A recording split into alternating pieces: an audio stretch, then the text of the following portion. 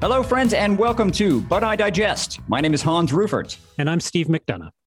Welcome. And if it's your first time joining us, But I Digest is a semi-regular podcast where every episode we feature a specific food item, and then we meander through its backstory, kind of cherry-picking the choicest or the ugliest or the strangest, but always the lowest hanging fruits along the way. And today we are taking those juicy fruits and smashing them together between two slices of bread because our topic today is sandwiches.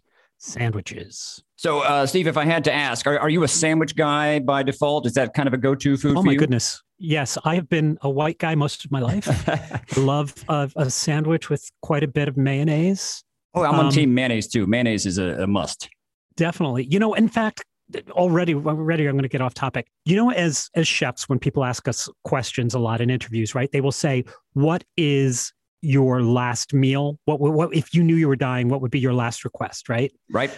And I think I always disappoint people because my answer would be a sandwich. I would want a thick turkey sandwich with a Jersey tomato, a warm Jersey tomato with just a little too much mayonnaise, some chips and a beer. And because to me, that is like the greatest, most comforting type of food. No, I totally agree. And when you say a little too much mayonnaise, when the juice from a ripe tomato mixes with the mayonnaise and you have that little pool on the bottom of the plate or on your elbow or wherever it ends up, that's the stuff. Yep. Yes. And that gets back to last week's with the fry sauce a bit.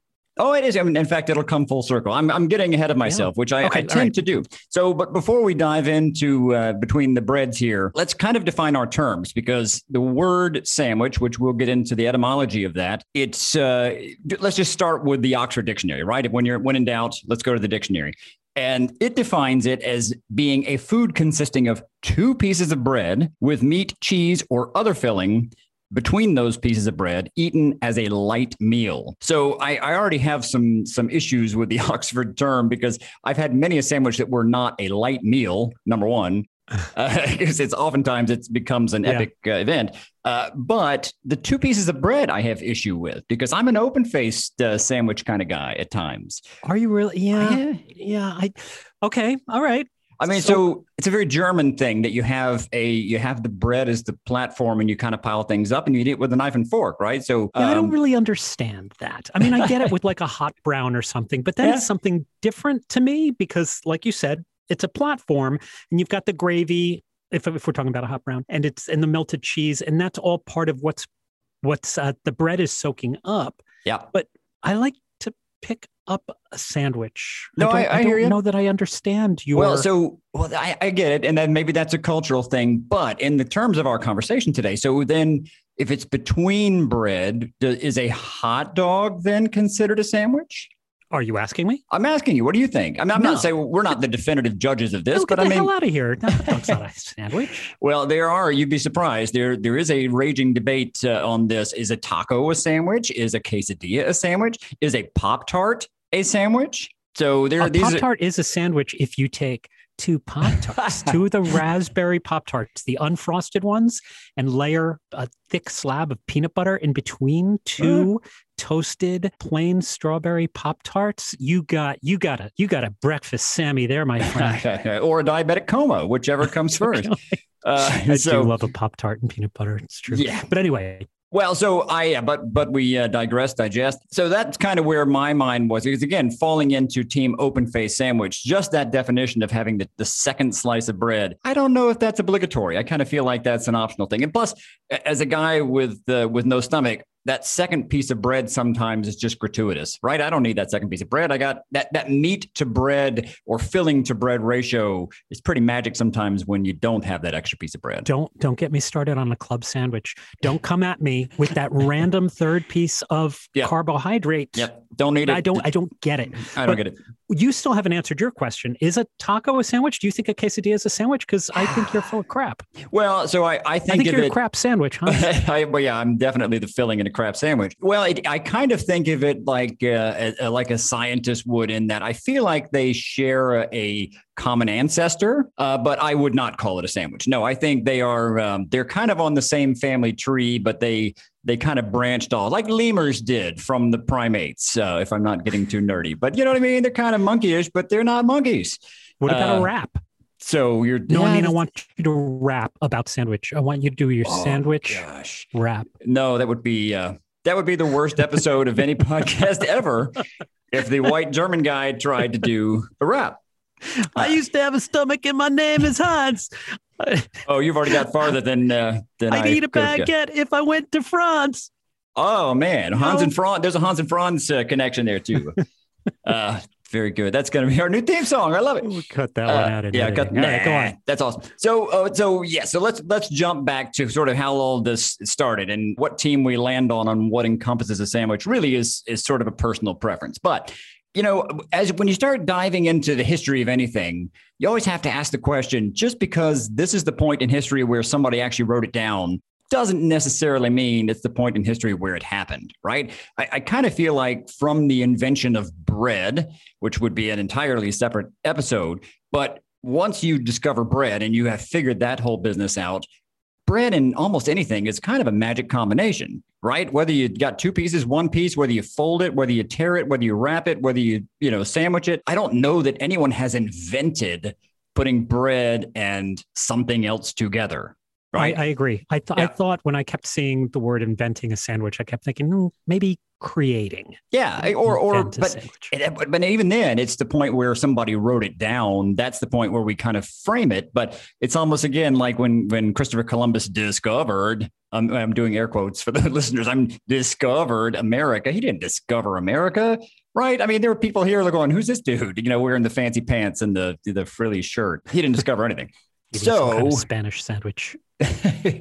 Yeah, with all sorts of infectious diseases he brought with him. That's between his fancy Spanish sandwich. Different episode. So going in then to recorded history, kind of the first recorded version of what we now call a sandwich goes back to the 1st century BC. So a long time ago with a famous rabbi, Hillel the Elder. And he lived in the 1st century BC, although he didn't know it was BC because he was just living his life. Right. But he started the Passover custom of sandwiching together this mixture of chopped nuts, apples, spices, that were kind of simmered with wine. And he would sandwich them between two matzahs and eat that with some bitter herbs. And that filling was meant to be a reminder of the suffering of the Jews before their deliverance from Egypt. And the sort of filling represented the mortar used by the Jews in their forced labor of constructing these Egyptian pyramids, right? So if that really was his intent, that was a really well thought out, a lot of symbolism in that simple concoction of food smashed between matzahs. I'd eat that. I mean, I would eat that now. And the word bitter, they say bitter herbs. I hate that the word bitter has become this negative thing. I like bitter. I agree. I mean, and you know how I feel about cocktails. Cocktails always need some bitter. Well, maybe not always, but I really prefer a cocktail with bitter because it gets your appetite going. Bitter literally helps you digest. The bitterness hits your palate and it helps create bile. So when you are eating bitter foods, it is helping you to digest those. That's why the digestives are always so bitter. I feel like I've become this expert on digestion, given that mine is so radically in my face all the time. But as a kid, when I would visit my family in Germany, even as a young child, we would have Underberg at the end of a meal, which is this very bitter little shot. I don't know if you're familiar with Underberg, but it tastes similar to like a Jägermeister. Yeah. And that was just what you did at the end of a meal to aid in digestion. It almost sort of signals the body, hey, now it's time to start working this stuff up. Right. So anyway, I just hate that it's become this personality trait now. It's become a negative. I don't think of it a negative at all. It's that. Well, when people tell me I'm bitter, they usually mean it in a negative way. Well, I would just turn that around on them. Hans, it's hurtful. Well, you could just tell them, I'm glad I'm aiding in your digestion. Anyways. So that's our first recorded example of something being sandwiched, and sandwich has become a verb now too, right? So we are sandwiching that in between two pieces, in this case of matzah, which is like an unleavened sort of a breadish sort of product. So that's kind of where we start when we're looking back in history. And then during the Middle Ages, so as we get into this sort of random parentheses of time, bread was being used almost like a plate right? And being from the restaurant industry, both of us, anytime you can get away with making a meal where you're not incorporating china or having something to wash afterwards, that's a positive for me. So don't throw the plates out, eat the plates. So they were making these things called trenchers using these thick slices or blocks of coarse stale bread. And in my mind, there is no such thing as stale bread. You can always find something to do with stale bread. So in this case, they were piling on meats and other foods on top of these trenchers. And you could either eat the bread with your fingers, kind of using it almost like if you've ever eaten in an Ethiopian restaurant, that injera bread, you can kind of use the bottom of the plate to wrap up some of the sticky goodness. Or that if you had plenty of food by the time you got down to that bottom piece of bread, if it was sort of a knife and fork meal, if you didn't feel like you wanted to eat that piece of bread, it was kind of a common practice then to donate that in a way, or alms. You've heard of alms for the poor. They would give that then to the less fortunate, who would then get this sort of rehydrated bread. And it had, all of the drippings, the sauce, the fats from the meal ahead of time. So it wasn't like they were just giving them a piece of stale bread, although it was kind of a bit of a cast off, so they were doing a good deed. They are giving them their used plate. Yeah. To eat. But, Yeah. All right. If people are starving, then great. That sounds nutritious. You've got some fat there, but that is, would they throw it to maybe the dogs? Yeah, that's true too. Actually, there was mentioned that oftentimes those would be used to feed either dogs or to feed pigs that would eventually end up being on a future trencher in some capacity. Yes, future trenchers of America. Yes, it is the circle of bacon, I think, in this case. But anyway, so that if you think about it, kind of is the predecessor to what I now refer to as an open face sandwich, because it didn't have that top piece of bread, because at this point this was stale bread that was oftentimes the cast off from the baker. Like the baker, it was either going to be used as a doorstop or as a some sort of an attack weapon, an assault weapon, because I literally made my sister cry. Well, I made her cry probably lots of times, but physically made her cry when I bonked her on the head with a German, what's called Brotchen, which are these little really hard breakfast breads. So bread can get quite deadly when it gets stale. You hit that little Mädchen with a Brotchen, did you? I hit my sister, mein Schwester, mit der Brotchen. Yes, and I never repeated that again. But anyway, so again, in my mind, there's no such thing as a piece of stale bread, because it can turn into breadcrumbs, it can turn into a gazpacho, or you can always do something with stale bread. But in this case, it became the plate or the platform for, again, what we would now call an open face sandwich, which to my mind is quite an awesome thing. So the term sandwich, I keep using it pretty ubiquitously now as if it's a standard, and it is. It's become our standard vernacular. If it's a standard, what? Yeah, I would say it's probably in our lexicon. I think you can use the word sandwich, and I think most of the people, I would say 85% of the people know what you're talking about. The other 15% are listening going, what the hell is it? How you say this? Sandwich? They probably don't speak English. And even if they don't speak English, I think that word is pretty much trans-cultural now. But so let's talk about the origin of that term, right? So looking back at recorded history, that term doesn't pop up though until kind of the mid 1700s. And there's this gentleman's gaming club that's being held at the London's Beefsteak Club, and it was held at the Shakespeare Tavern. And it's sort of credited with being the inventors of what we now call a sandwich, or sort of the modern sandwich, which ahead of that term was pretty much just called meat and bread, right? Not a lot of marketing research went into that title. What are we going to call this dish of meat and bread? How about meat and bread? I mean, it's truth in advertising. I used to go to a gay bar called Meat and Bread in the late 80s. Are you being serious? No, because it's a great name. I mean, why not? Right. Check it out. Although I used to work, did you know I used to bartend at a bar here in Chicago called the Manhole? The Manhole. I bartended there. That's pretty awesome. Oh my gosh. That's a total, again, another episode for another day. So going back to the Shakespeare Tavern, so it was a kind of limited thing, this London's Beefsteak Club, and some pretty famous people. It was originally limited to 24 members, and then they added a 25th member when they brought in the Prince of Wales, not our current Prince of Wales. And also for those that are not non-native English speakers, I don't mean Whales, because that's a completely different prince, the Prince of Wales. What the hell are you doing right now? I know it. I'm sorry. What are you doing? What's happening? I just had this great idea for like a kid's book, The Prince of Wales, and it just seems like this whole side story. I'm afraid our ex-president already tweeted that a couple years back. Well, we won't talk about his blowhole. Gotcha, blowhole. Anyway, but this original sandwich from this London's Beefsteak Club was essentially just a piece of salt beef layered between two slices of toasted bread, which sounds delicious, right? Salty, dried beef between two pieces of toast. You're British. Do you toast on one side or two sides? Two sides. Two sides. Me too. Yeah, I'm definitely two-side toast kind of guy. Yeah, that's what it's supposed to do.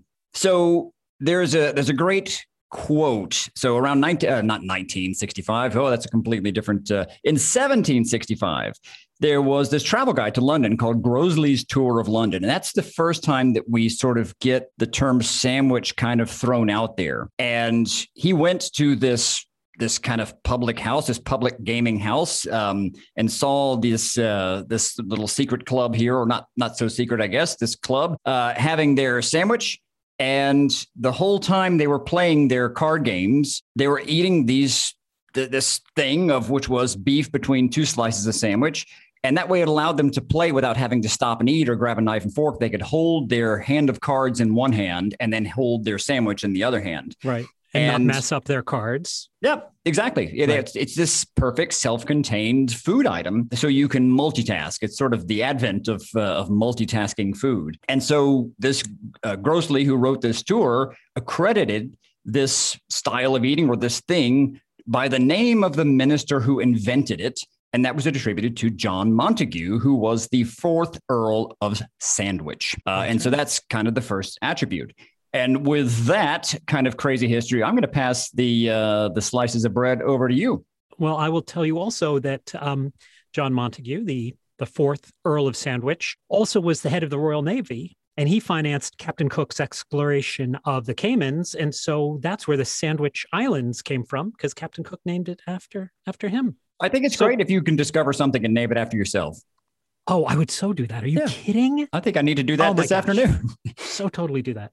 So I really delved into the sandwich family and quite enjoyed this. First, I went back to the first Earl of Sandwich, which was Edward Montagu. He was the 4th Earl's great-grandfather. He also is credited with inventing a food.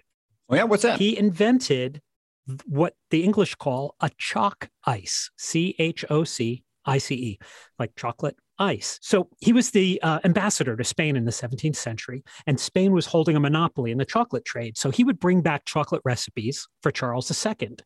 And at that point, you drank chocolate. You didn't eat it. You drank it as a medical remedy. So he's credited with inventing the chalk ice. If you look at it now, the English, when they talk about chalk ice, it's like a Klondike bar, right. That kind of block of vanilla ice cream surrounded in the chocolate shell. Yeah, kind of flaky, that it falls off as you eat it. That's part of the fun of it. And that was really started in the 1920s.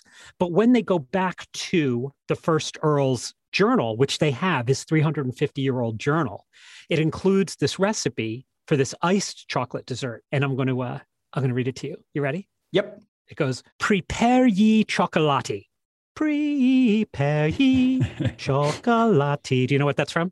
Prepare ye chocolati. Do not. Is it a Broadway thing again? It's a Broadway musical. Dang you don't know it? Day by day, day by day. What?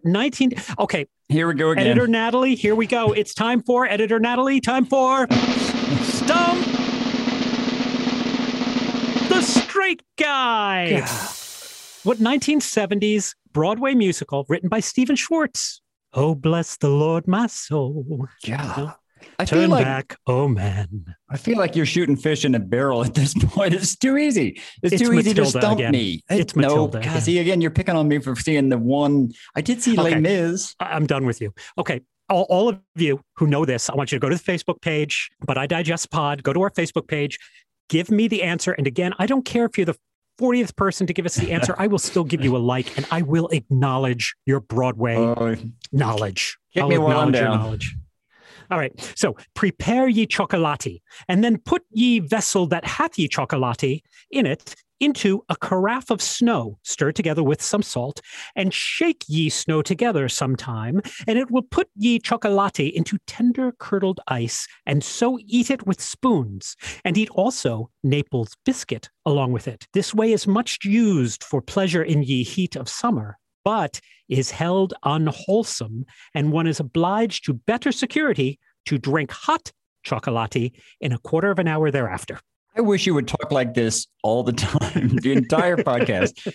From now into perpetuity, I think you should talk with adding a lot of extra Y's and E's into everything you say. Oh, yeah. And the spelling is brilliant. Yeah, I love it. So that's pretty cool. Like, he's credited with inventing that. So that brings me to the current Earl of Sandwich. His name is John Montague as well, same as the fourth Earl. He's the Right Honorable 11th Earl of Sandwich. Do you know what you would call him? Master, your honor. You can call him Lord Sandwich. Ooh, that's fancy. That's what you would call him, Lord Sandwich. Doesn't he sound like the lamest episode on Star Wars? Lord Sandwich, I find your lack of mayonnaise disturbing. I killed him with a butter knife. I cut him into 4 neat triangles and stabbed him with drill picks. But now he's a member of the club. Yes. You could say I clubbed him as well. Yes, he's been clubbed. So now the current Earl of Sandwich, he looks exactly how you think he looks. He's got kind of this kind of stringy hair, kind of comb over, and he's always wearing like very busy English sweaters with a lot of kind of pattern on it and tweed. He looks like a character out of a board game. Like if they redid Clue, they should cast the current Lord of Sandwich. That would be perfect, because then you could say that he did it in the dining room with a club. See what I did there? I like that. Yeah. All right. So he's married to his wife, Caroline, and these are their children. They have Lady Jemima Montague, which happens to be the same name as the Earl of Sandwich's daughter. But the reason I had to say this is because I just really wanted to say Lady Jemima Montague. And if I had another child, I would possibly name her Lady Jemima. I love it. He's got Luke Montague. Now, this is pretty interesting because they have a family estate called Mapperton, and Luke lives there with his wife, and they take care of Mapperton. Now, by all accounts, Luke is a normal bloke. He was addicted to prescription painkillers, and now he doesn't drink, no caffeine, and he works with the Dalai Lama. He seems like a really interesting, cool guy, Luke. He's married to a woman named Julie, who is an American from Illinois. And she is a reality TV star. They have the Ladies of London on Bravo, which is pretty much the Real Housewives of London, I guess. She's on that, or she was before it was canceled. She's a cookbook author and a blogger and a yoga instructor. So Julie is not eating the sandwiches. And she does this video diary on the upkeep of Mapperton. And yeah, there's a part of you when you read this, you're like, okay, I'm all set to make fun of these people, but they're really interesting. They're really interesting. She's doing she shows you how they cleaned and drained the 18th century swimming pool. And she's showing you how this place is falling apart and they have to fix the leaks. Mapperton is a 2,000 acre estate. It's a sandstone manor, 15 acres of gardens and a croquet lawn and topiary, just tumbling countryside. And it's stunning. It's so beautiful. But, like Downton Abbey or something, it's super expensive to run. It costs nearly $300,000 a year to run. And where is it? It is in Dorset. In Dorset, which is the southwest of England. Where does my family live?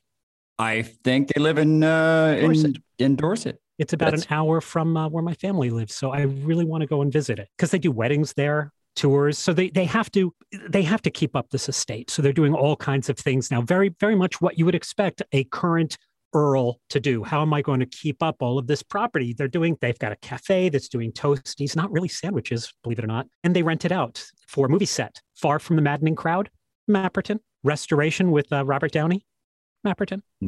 And Gwyneth Paltrow's Emma, Mapperton. I can't believe they're not serving sandwiches there. That's insane. They do a little. Mostly they're doing like cream teas and things like that. It's a missed opportunity. No, there is not a missed opportunity because the current Earl of Sandwich is a bit of a sellout, maybe. He's making some sandwiches He's still making some sandwiches. Well, good. What he's done with his other son, Orlando, the Honorable Orlando Montague, they have sold the title and the rights to Earl of Sandwich to Planet Hollywood.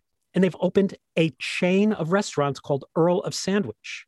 Oh, by the way, Planet Hollywood is owned by Robert Earl. It's very confusing, isn't it? Yeah, it is confusing. And you know what? It's even more confusing. I didn't realize this till right now. I have eaten at an Earl of Sandwich in Orlando. Yeah, in Disney. Yeah, so that's another. The Honorable Orlando Montague has an Earl of Sandwich in Orlando. That's true. So this is what they do now. He's in this poor Schlemiel, poor 11th Earl of Sandwich. This poor guy. Because of this, I mean, Planet Hollywood has a huge PR team, right? So they're constantly there's loads of articles. When you Google this man, there's dozens of pictures of this guy pretending to eat a sandwich. Every time there's a camera, somebody stuffs a sandwich in this guy's hand and he has to hold it up to his mouth and pretend to bite. It's just picture after picture of this poor guy with a sandwich. There's one of him sitting in a golf cart, holding up a sandwich. It's just, I feel bad for him. He's probably so over sandwiches. Yeah, he has like a nervous tick at this point. He sees in a sandwich, he's going to have like a reaction. They've got like 30 of them now across, in here, like I said, Disney and the Philippines, Canada.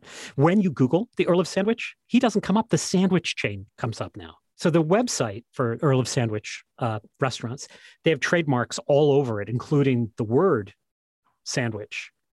Wow. Yeah, I didn't do a lot of research into that. That just seemed like another show. But well, that's almost like when you sing the happy birthday song, there was always this sort of floating rumor that you owed somebody some royalties if you sang the happy birthday song. So I wonder if I make little Heidi a grilled cheese sandwich, if I have to call it a cheese and bread concoction so I don't get dinged with a copyright infringement. My favorite thing on the website is that they're kind of doing these dubious claims now about our family knows great sandwiches. We invented the sandwich and have been eating them since 1762 using 250 years of experience. Today, we have set up Earl of Sandwich trademark to make delicious sandwiches for you. Like the family is spending 250 years, like, every holiday. Are we having turkey? Are we having goose? Are we having goose, Grandpa? No, we'll be having sandwiches. So I'll be working on them, trying to perfect the correct amount of horseradish. So they've got sandwiches like the original 1762, which is roast beef and horseradish and cheddar. They've got the full Montague. Ah, clever. I know. So the sandwiches are not, they're a little updated and gimmicky. And so they're playing kind of fast and loose. And all of the sandwiches are on, it looks like a delicious roll, kind of a hoagie roll, but they're not on traditional cut bread from the same loaf. What do you mean? Like a lot of people might think of a sandwich as a loaf of bread and you're taking two slices of that bread from that loaf to make a sandwich. Is it always a sandwich if you're just making it from one roll that you're cutting? Well, I mean, if it's sandwiched between two pieces of bread, nothing in our official description describes that it has to be from the same loaf. So yeah, I think it's a sandwich. All right, I'll give that to you. But that's all I have to say, except that if you're interested, they're selling franchises. Nice. I wonder if you have to bring your own mayonnaise to that thing or how that works. But I mention I love mayo? I do too. The mayonnaise is pretty awesome, which is an ingredient in the recipe that I'm about to share with you. Time for recipes. The only thing that's hotter than the oven is watching you cook.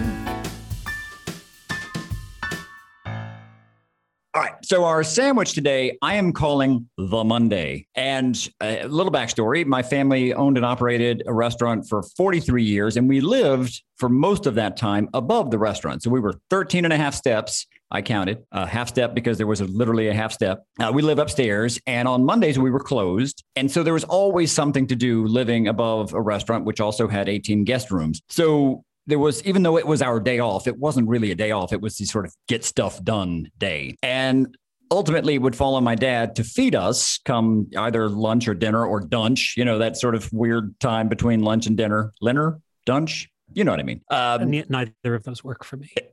Well, whatever you call it, the late lunch. When we would have a late lunch at the point where everybody went, oh, crap, we forgot to eat.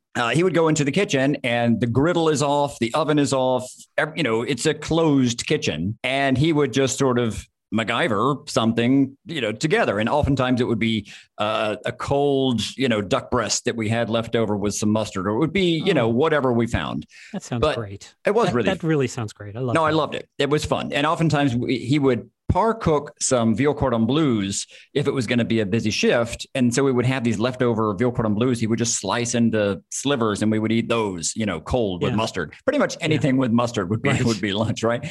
But this particular sandwich that I'm mentioning became a standard and a family favorite. So what he would do, again, closed kitchen, instead of using girdle, he would use this really ridiculously big cast iron skillet that came with the restaurant. So when we bought it in 1975, there was this giant, huge, probably 14-inch bottom cast iron skillet, probably from the 50s. And he would throw that on some heat, and he would take a couple strips of bacon, and render some of that fat out. We always had bacon that was already cut and crumbled for like spinach salads or anytime you'd need bacon crumbles. We would have that on hand. I mean, real bacon, not those bacon bits, like actual bacon bits. Right. So so he would kind of render a little fat out of the bacon and then use that as the base of a toasted sandwich. So he would then take some thick sliced sourdough bread, put it into that bacon greasy cast iron skillet, put a layer of Thousand Island dressing on that bread, which as a kid, I thought it was called Thousand Island because there were 1,000 little islands in there. I didn't know there was a place in the world known as Thousand Island. Oh, I like that. Yeah. So I assumed maybe that is why they call it that, though. Well, no, I did a little research. Named after the islands, but also because there's 1,000 little islands. There's 1,000 little pickle, little tiny pickle islands. So that was my childhood justification for Thousand Island. But I love Thousand Island because it is mayonnaise. And like we were talking about, it's got a tomato element. So that combination of tomato and mayonnaise together. Plus, I love a good pickle. I am a pickle freak. So having the relish in there is fantastic. So layer of Thousand Island dressing, which was always in the fridge. And then he would do Swiss cheese, and it's always had to be Swiss cheese, which I love. It's got that kind of little bit of astringency to it. And then some great sliced tomatoes. My dad was a tomato file. We grew our own tomatoes. So we always had, in the summertime, fresh tomatoes just outside the kitchen. And then we would take a little of those bacon crumbles and then another layer of Swiss cheese, and then either toast that open face like Germans often do, or throw another piece of bread on there and flip it and get the outside crunchy with the bacon grease. But you would have this perfect melt of all of those things kind of gooing together. It was the kind of sandwich that dripped off of your elbows, but it was also like many meals. It wasn't just the sandwich. It was the fact that we as a family would sit down together with no customers, no pressure, and have that sandwich together. So that was on my Monday. Like that scene in Big Night. I don't know what Big Night is. You've never seen Big Night? No, but I'm going to, based on your enthusiasm. Hans, you've never seen Big Night? Also, feel free to go to Twitter, take to whatever social media you want to, and yell at Hans for never seeing Big Night. Oh my goodness! Well, this is the whole platform here. We're sharing, and now I know I've never heard of it, but now I know to sit down and watch Big Night. You've never? Oh my! I can't. I know. The show is over. I quit the show. I quit the podcast. Listen, I'm going to tell you about my cocktail now. Go for it. I want to revisit the first Earl of Sandwich. He was a member of the Hellfire Club. Did you ever hear of the Hellfire Club? In England, they would meet in these caves, and it was a group of politicians, important men, very eyes wide shut kind of thing, where they did a lot of drinking and wenching and debauchery. Their motto was, do what thou wilt. And Ben Franklin would go when he was in England. And John Wilkes, who was a very well-known journalist and politician, but also known as the ugliest man in England. Wow. And he said, that's okay. He owned it. And of course, the first Earl of Sandwich, who got really ticked off at John Wilkes and tried to destroy him because during one of their rituals, when they were trying to see if they can conjure Satan, and they are talking to the devil during one of these crazy rituals, which of the following happened? Did John Wilkes spring on the first Earl of Sandwich? A baboon dressed as Satan. B, a drag queen dressed as Charles II. Or C, Charles II dressed as a satanic baboon. Oh, I love all of them. And I feel like this is one of those times where I would like to answer D, all of the above. But I'm going to go with B. I'm going to say it was a drag queen. No, he had a baboon. Now, the best story, there's a couple different stories, but the best one is that he had the baboon in some kind of a spring box, and he gave it horns and made it, dressed it up. So as they are conjuring Satan, the baboon sprung from this box. And in every story ends up on the Earl of Sandwich, who starts screaming like a little girl, screaming for the devil to please spare him. He's only half as wicked as the other guys. So he never lived it down and tried to destroy John Wilkes after that. I don't even know where where do you get a baboon in early England? Where did that happen? Where do you get those cute little horns? So for that, I thought I would do a Satan's Whiskers, which is a pre-Prohibition drink. The recipe first appears in Harry Craddock's Savoy cocktail book in 1930. It might be from possibly a Prohibition speakeasy in Hollywood called the Embassy Club. Either way, it's kind of a nice gin cocktail. It's actually very much like a Bronx cocktail. If someone is familiar with that, a Bronx is a very mild drink. It doesn't have balls. So this is kind of, Satan's Whiskers is kind of like a Bronx with balls.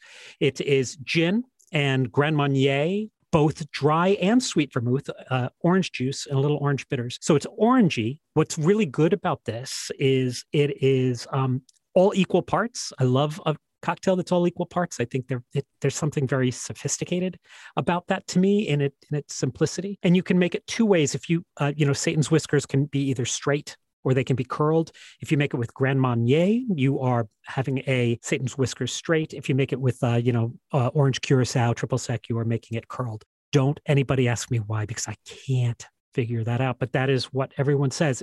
The only thing that's hotter than the oven is watching you cook. Those recipes will be on our website, which is butidigestpodcast.com. And hopefully we will be talking to you on Facebook and Twitter and Instagram, all at But I Digest Pod. So we're hoping you're going to continue this conversation with us. And I would love to hear your take on some of these food things, on whether or not they are considered a sandwich. And feel free to share photos. If you make the straight or curly Satan Whiskers, send us a picture of what you put together. Or if you make your version of the Monday sandwich, I'd love to see kind of how you take it and make it your own. That's always a lot of fun. That sounds great. Are we done here? I'm done. I'm hungry.